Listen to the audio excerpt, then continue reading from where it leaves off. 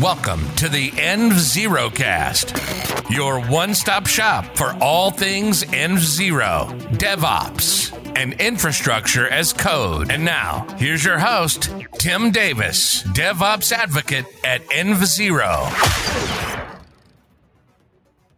Hello. This is episode 3 of the env0cast. You know who I am now because of this lovely little intro. Lots of stuff going on with the company these days. Our new SE, Andrew Way, starts on Tuesday of next week, which is fantastic. We're definitely looking forward to that. So if you're a customer, you're getting engaged with sales or anything like that, he's going to be your guy.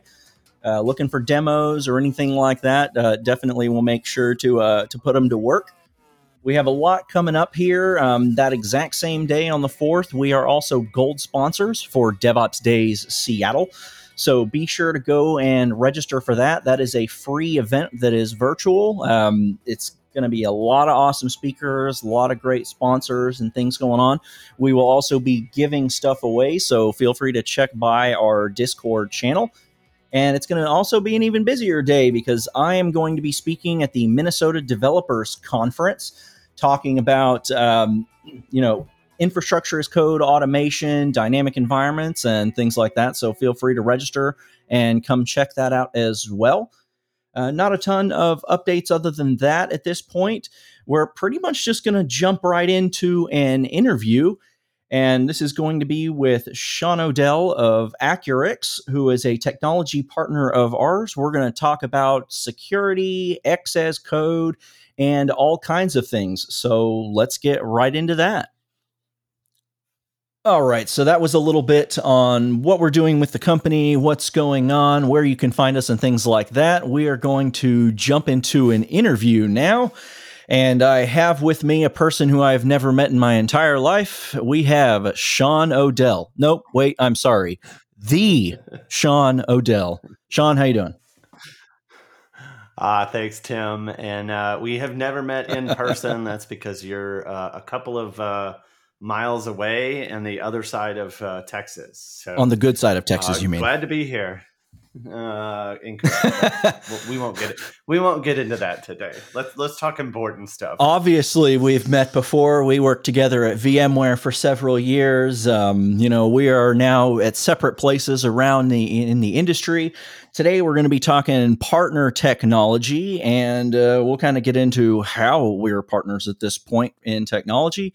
So right now, who are you with, and what are you doing for them? Yeah, absolutely. Thanks, Tim. I am the Director of Developer Advocacy at Accurix. And this is really kind of a dream job. I put it out on Twitter a couple of weeks ago. Really the opportunity to lead DevRel and partner with developers in the community is probably something I'm most excited about. But there's a twist. It's actually adding security into this entire picture.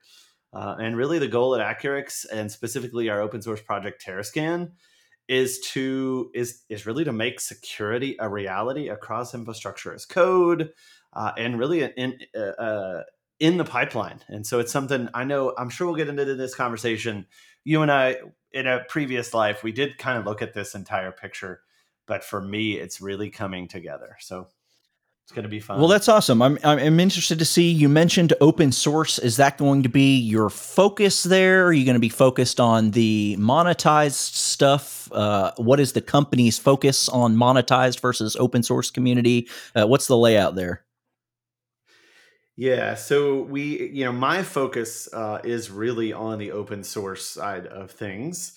Now, I do realize that, and I think we all realize that at some point in time, an open source project will need some enterprise features and functions, or some of the broader capabilities that maybe an open source project will never be able to do or not want to do. And so Accurix does have a commercial product, and there's a couple different variations of it. But really, at the end of the day, the basis of Accurix is Terrascan, and so everything we do commercially comes out of the Terrascan project. And that's interesting. There's a lot of companies out there that do commercial software. They do open source. You mentioned that all of your stuff kind of comes out of your open source, and ours is actually kind of the opposite. So we have TerraTag, and we have that's open source. You can go out there and look at that at terratag.io. But really, that's just a small piece of our overall platform. We just decided to take the tagging bit of our cost analysis and, give it to the people, because tagging for infrastructure as code is important. So it's always interesting to kind of see how companies these days are doing the split model, where they're making money off some things, they're open sourcing others, kind of what their mix is and how they decide to focus, what and where. That's something from like HashiCorp's perspective that we see a lot is, they've got Terraform open source, but then they've also got the commercialized and commoditized versions of Terraform Cloud and, business and enterprise and what have you. So it's cool to see that y'all are, originally focused on the open source and then going the other direction. But Go ahead. One thing to note on that, I think every organization or every project or every commercial solution, right, it is absolutely okay to come from either direction. It really comes down to what makes best for the organization itself. And I think what's important is not necessarily the open source versus the commercialization piece. I think it's really about building the community around it. And I think what both env0 and Accurix are trying to do, and I know you and I in a previous life, we wanted to do this, is every organization, every enterprise uses different tools across different parts of the organization. And sometimes they want to go commercial, sometimes they want to go open source. And we also know that not every organization is a Netflix or a hyper intensive cloud native scale company. Yeah, right? for sure. So having a mix of this is not a bad thing, and that's really what we're trying to do. I mean, it's definitely funny that we're where we are, at these days, respectively, versus where we've come from. I mean, we both worked at VMware, which is traditionally known as a giant monolithic software suite company. And when we, got into the cloud services group, you obviously before me, it was just kind of looking at focusing on no longer doing these giant monolithic suite stacks where you buy 100% of a product, but you only use 10% of it. Just focusing on only paying for and utilizing a specific tool or piece that you need, which in DevOps these days, that's one of the beauties of is you don't have to buy one software stack that does everything for you, because you're working so closely with developer and infrastructure and operations and everything. You can just piecemeal the best of everything together, smack it together with duct tape and baling wire, and you've got yourself a deployment pipeline.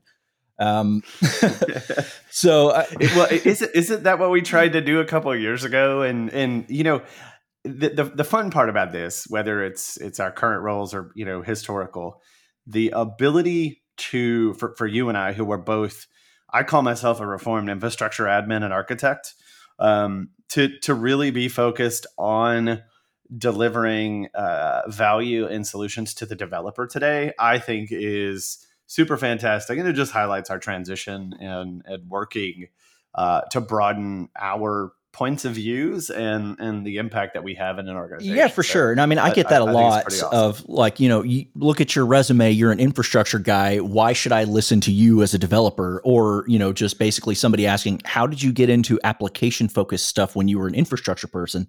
And I mean, my answer is always the same. And it's usually part of my pre-canned thing that I click myself on autopilot and go into when I'm presenting of like, my background is in infrastructure, be it engineering or architecture or what have you.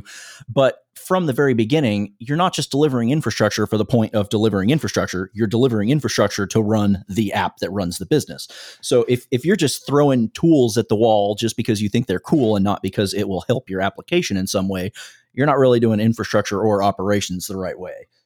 Now, sometimes it kind of works out, but it's always been about the application. So to finally be able to decouple from infrastructure and start focusing on the developer, on the application, but being able to deliver those infrastructure tools that do that, I think it was kind of a natural progression. And that kind of ended up leading us from where we were, what we went through, and then, where we're at today.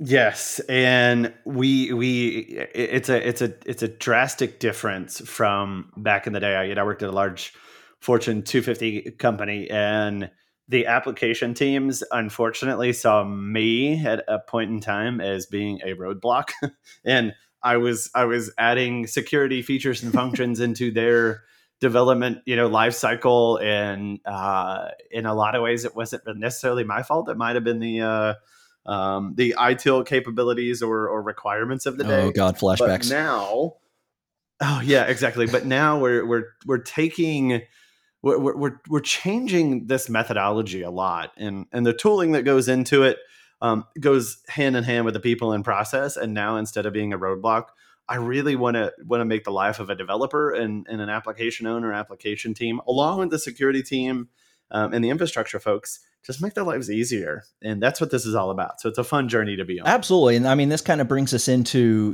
the X as code type thing, and, kind of really where both of us are at and what we're doing. We do work at two very different companies that do very different things, but it all kind of falls into the same ecosystem. And it's trying to solve exactly what you were just talking about. But, back in the day, you were kind of trying to shoehorn things into the infrastructure. The people in process may not have been lined up. They may have had their development and their deployment pipelines and CI/CD, processes and tooling and what have you. But the tech wasn't necessarily there to bring it all together. With infrastructure as code, with security as code, with policy as code, with budget as code, and everything like that these days, it's kind of allowing a little more ease of transitioning that stuff in. And instead of trying to present the developers with a people, process, and tooling that they would have to kind of change their methodologies, we're now delivering the same kind of solutions within their methodologies, because they were doing, release automation and things like that before. We're just adding a couple of steps into the automation that do the stuff that we want to do without really getting in the way and hampering and hamstringing what they're trying to do. And X as a code, or X as code these days, it's huge. There are so many companies out there that are doing that. It's just interesting to see how big that's becoming and how people are finally starting to put it together and are able to deliver these without slowing people down, without ruining agility, without pissing off developers and stuff like that. Well, you forgot one X's code, and this is a personal one. The X's code of not uploading a coworker's keys, AWS keys, to GitHub. I legitimately talked about that on our webinar yesterday that I did. I did not mention any names. I did not do anything. I was talking about Open Policy Agent and making sure that you don't commit or deploy something that is insecure or bad before it happens. And I absolutely mentioned that. If anybody wants to go hear the reference, you can find us on Bright Talk. I'll put the link in here. It's going to be common pitfalls of infrastructure as code and how to avoid them. I will forever use the committing AWS keys to GitHub for everything. I mean, it's just a hilarious story.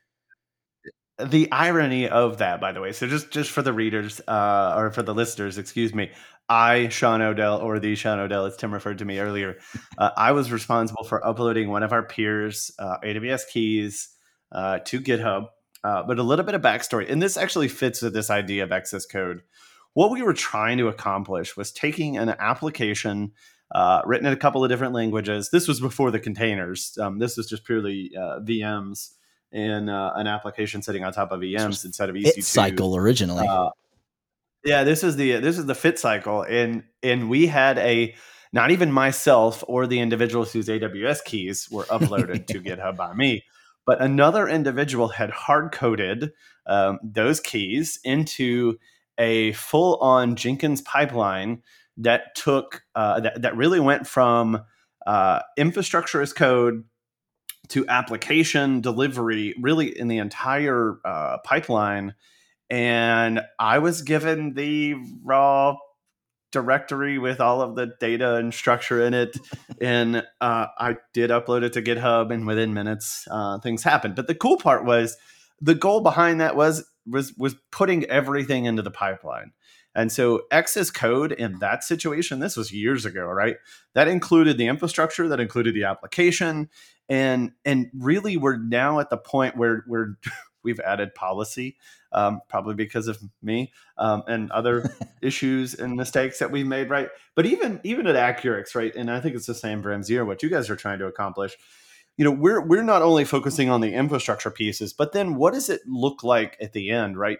Whether it's Kubernetes usage or some of the other, technologies that are in use today, is really about simplifying that excess code mentality, and preventing mistakes, because I am a human and I make mistakes. And it's also preventing them before they happen. So you want to shift everything left in the deployment pipeline. Because if you look at infrastructure as code and how it's deployed, obviously you do your init, you do your plan, you do your apply, which actually deploys it.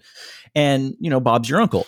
If you pull all of these security checks in, you shift them left into the deployment process before you do that apply. If you have, keys in there, if you have an open S3 bucket, if you are over budget, all of this kind of stuff can be figured out before that apply is done, because you don't want to deploy it if you're over budget. You don't want to deploy something that's insecure. You want to make sure that you catch this stuff before it actually goes out. This is, I think, one of the beauties of M0 and how we do things. We have what I like to call the almost endless extensibility using our custom flows. Yep. So you drop that YAML file in there, you start writing bash code, and you can do whatever the heck you want.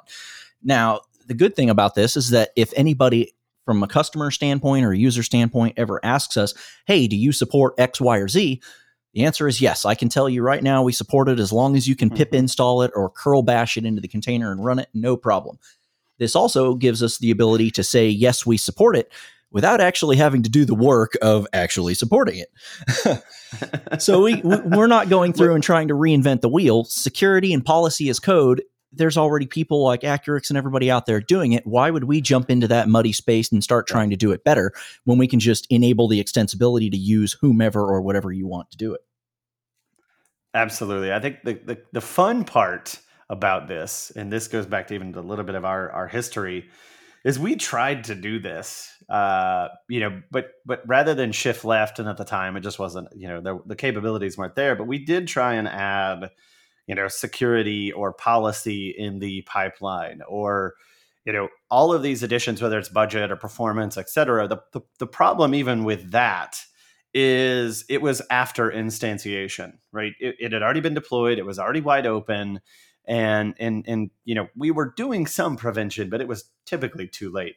And so, with M0 and Accurix, our policy is code and the open policy agent, I think that the fun part is, and you did this even before I did, right? You took a couple of the Terraform examples from within your example, your environment, and you actually ran Terrascan against it, and it would not actually provision because it failed policy. And that really is what it's all about. And it's an instantiation or an apply, or excuse me, a plan, a knit, and then obviously an apply. And every step of the way, we're adding in those valuable or key pieces. And I think that's where every open source project or commercial project, right, that we're trying to do this the right way now. And we still got a long way to go, but we're definitely making progress. Yeah, and it definitely seems like you are doing it the right way. And I always love pointing certain things out in the tech industry where it is the right way. Like if you just think of like Apple versus, Android. A lot of people in Android, whenever Apple comes out with a feature, they all go, oh, Android had it 2 years ago. Well, yes, they did, but it's also a flaming pile of garbage. Apple may have did it second, but they did it right. And I'm sure I'm going to get lit up all over social media for saying that. But that's one thing that I mean, look, way back in the day, I was an Apple hater. I never would have bought an Apple product. I bought my first MacBook in 2008 because I thought the unibody looked awesome. And I've been on the ecosystem ever since, because it's true. Apple, you can't customize it like crazy, but that's good because I'll tinker until I break it. But also, I think they implement things, even if it's later in the game, they implement things correctly. My AirTags are going to show up in 2 days.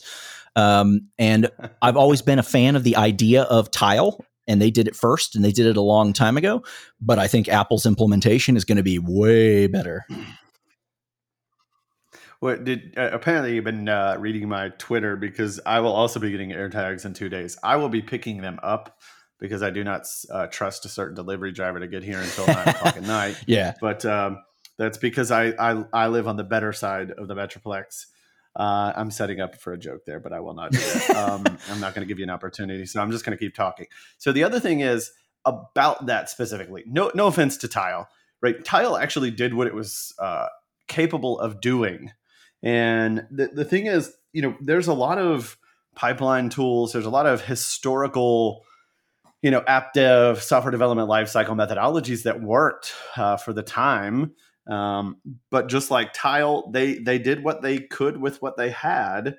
And Apple, on the other hand, comes along and improves the technology, right? Adding the additional chip rather than just terrible Bluetooth. And it's better not only because of the technology underneath it, but then the implementation, right? And so that's where infrastructure as code, or X as code, or policy as code continues to evolve. And we don't have to do it the same way we've done it just because we've done it the same way for history, For right? sure. And that's where a lot of the old school monolith, I need a suite of tools that is a Swiss Army knife that only does, goes surface deep and barely, kind of scratches the surface in a lot of ways. Yeah, not anymore. Let's use best of breed and bring it together. And that really isn't that what DevOps was supposed to do in the beginning? Yeah, anyway? exactly. And I mean, hopefully we haven't lost sight of that. For sure. And I mean, that's not just for X as a code or anything like that. I mean, it's also like the word multi-cloud, which we all know is a big hot button these days. I mean, there are vendors out there telling you that multi-cloud does not exist and that it's a farce and that people are trying to get you to buy tools that do this or that. And man, is that really off.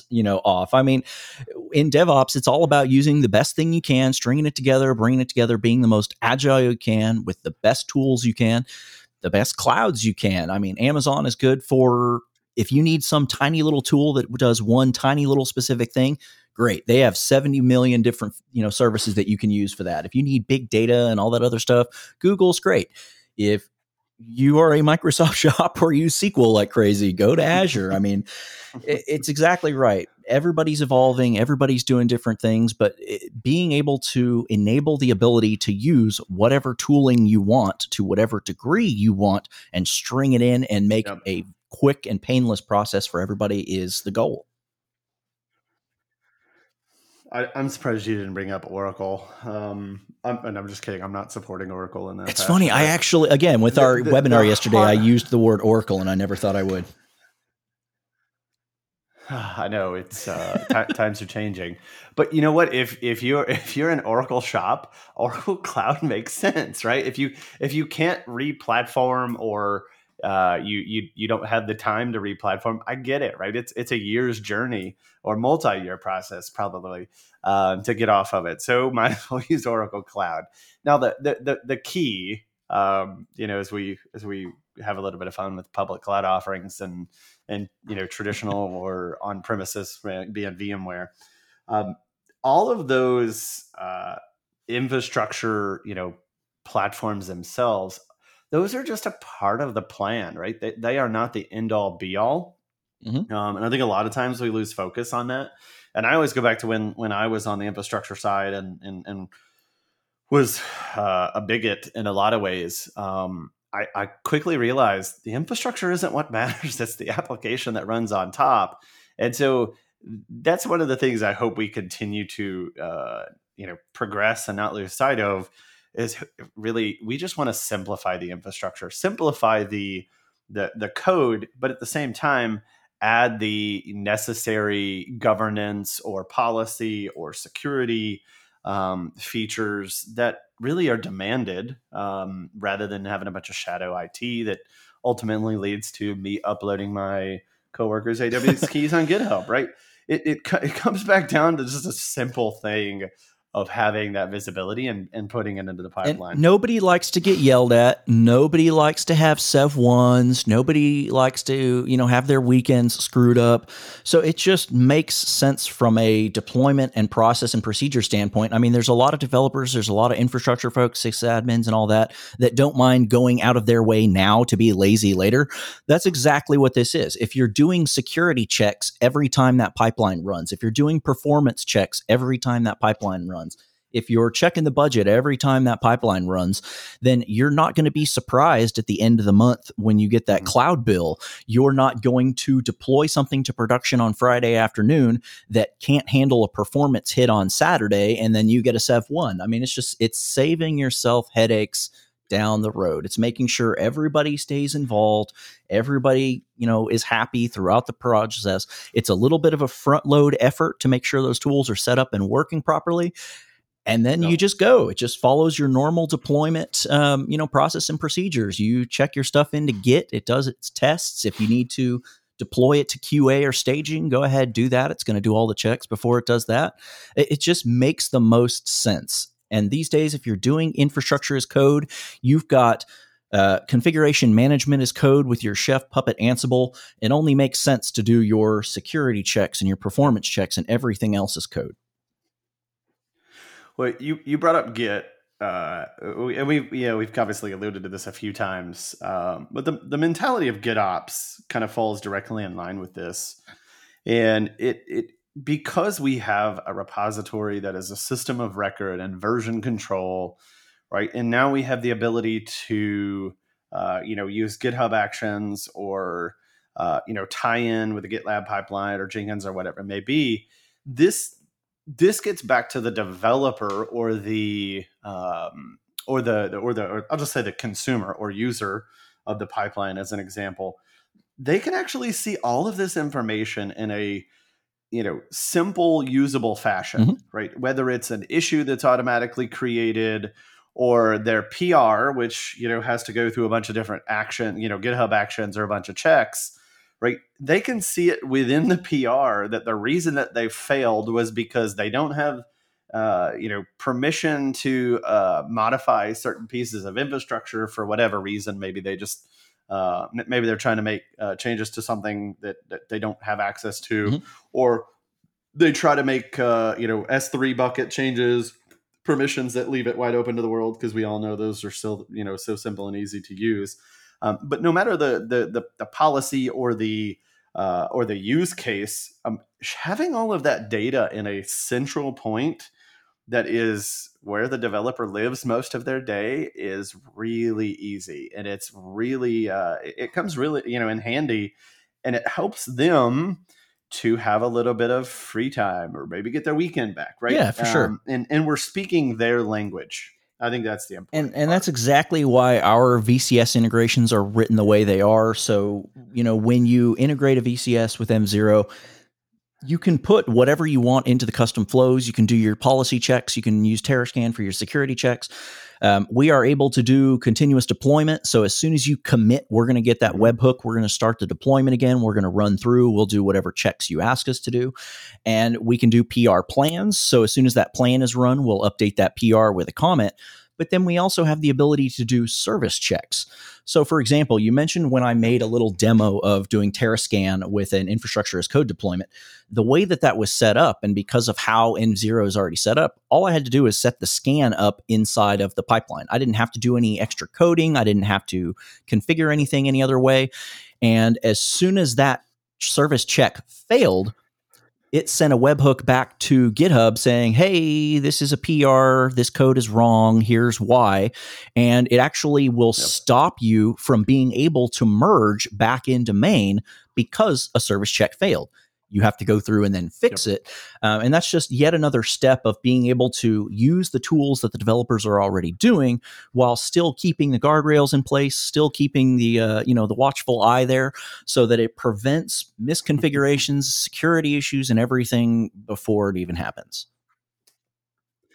Well, I would love for us to get to the point where we could take that same exact scenario, and whether it's a security failure or a policy failure from a security perspective or a budgeting constraint, I would love for that pipeline not only to highlight that, hey, this is why it failed, and this is, the very specific reason it failed, but I would love for developers to get to the point where they let the system or the intelligence of the system automatically make the change for them, which then gets into an entirely different story where that pipeline becomes self-healing.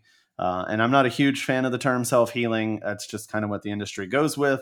But if I could identify a policy failure, make the change to the code or the infrastructure as code, and say in this example, and then automatically update the PR and rerun the checks again, and I get a pass, and then it actually commits, that would be, to me, the utopia.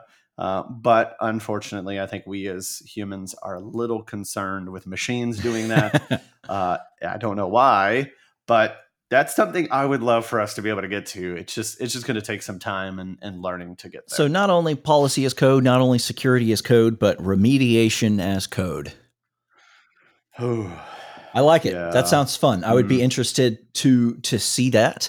But in the meantime, really, what we've got that we know works really well is just doing those checks, involving it in the pipeline, making sure that you fix issues before they're deployed so that you don't get yelled at later.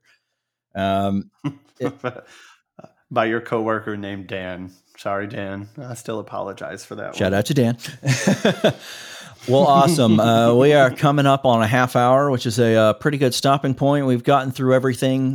We will absolutely have more episodes and more things. We will be doing a blog and a webinar at some point here together. I believe we will also be writing some call for papers stuff to submit, so we may be around talking about this very thing at some point. Appreciate you coming on, talking about it. Looking forward to all the other cool stuff we're going to do. Absolutely, Tim, and thanks for the opportunity. And really, this is a fantastic time to be working with developers and helping developers. And so I'm excited about it. And I'm sorry for the world if you have to deal with Sean and Tim at some point in time, either in person, online, or you could always just go follow us on Twitter, and you would already be like, wow, I can't. Go ahead and drop the socials. Plug whatever you need to plug. All right. So for me, I'll be selfish. Sean Odell on Twitter at the Sean Odell. Yes, you did hear that right. The Sean Odell. If you want to take a look at Accurix, it's AccurixSec. That's short for security. Can you spell that just so people don't get confused? We'll also put it in the show notes. AC. Yeah. Can I do it in here? I'll do it in the phonetic alphabet. Alpha, Charlie, Uniform, Roger, Indigo, Charlie, Sierra, Echo, Charlie. Boom. Got it. AccurixSec. I don't know if I totally used the right words, but I got it close. And then go check out Terrascan. Terrascan is our open source project that I'm focusing on. We're going to be building a website, doing a bunch of different community stuff. Writing with Tim and the M0 team is going to be fun. Presenting webinars. We're going to start doing office hours. Call me crazy, but we're going to be doing that. And I'm really excited, man. This is a good opportunity to work together to improve the lives of our developer friends. Excellent. Looking forward to it. Till next time.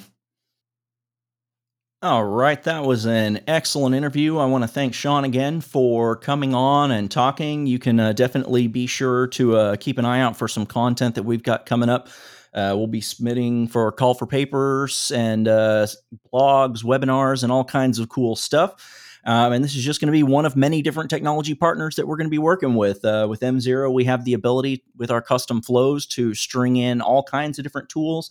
If you have any specific tools, technology, or anything like that you'd like us to create a demo of or to work with to tell you if it's possible, which most likely it is, or how it's possible, please feel free to reach out, get to us on Twitter or email or anything like that. We will be glad to help you be successful in stringing these tools into the deployment process. And be sure to subscribe here to the podcast for all of the latest updates and things like that. Also, be sure to follow us on Twitter at env0cast. Check us out on YouTube, where you can also find versions of this podcast as well as all of our other videos. And thanks for listening. Have a great day. This has been another episode of the env0cast. Be sure to like and subscribe to our social channels and get all the latest episodes and updates.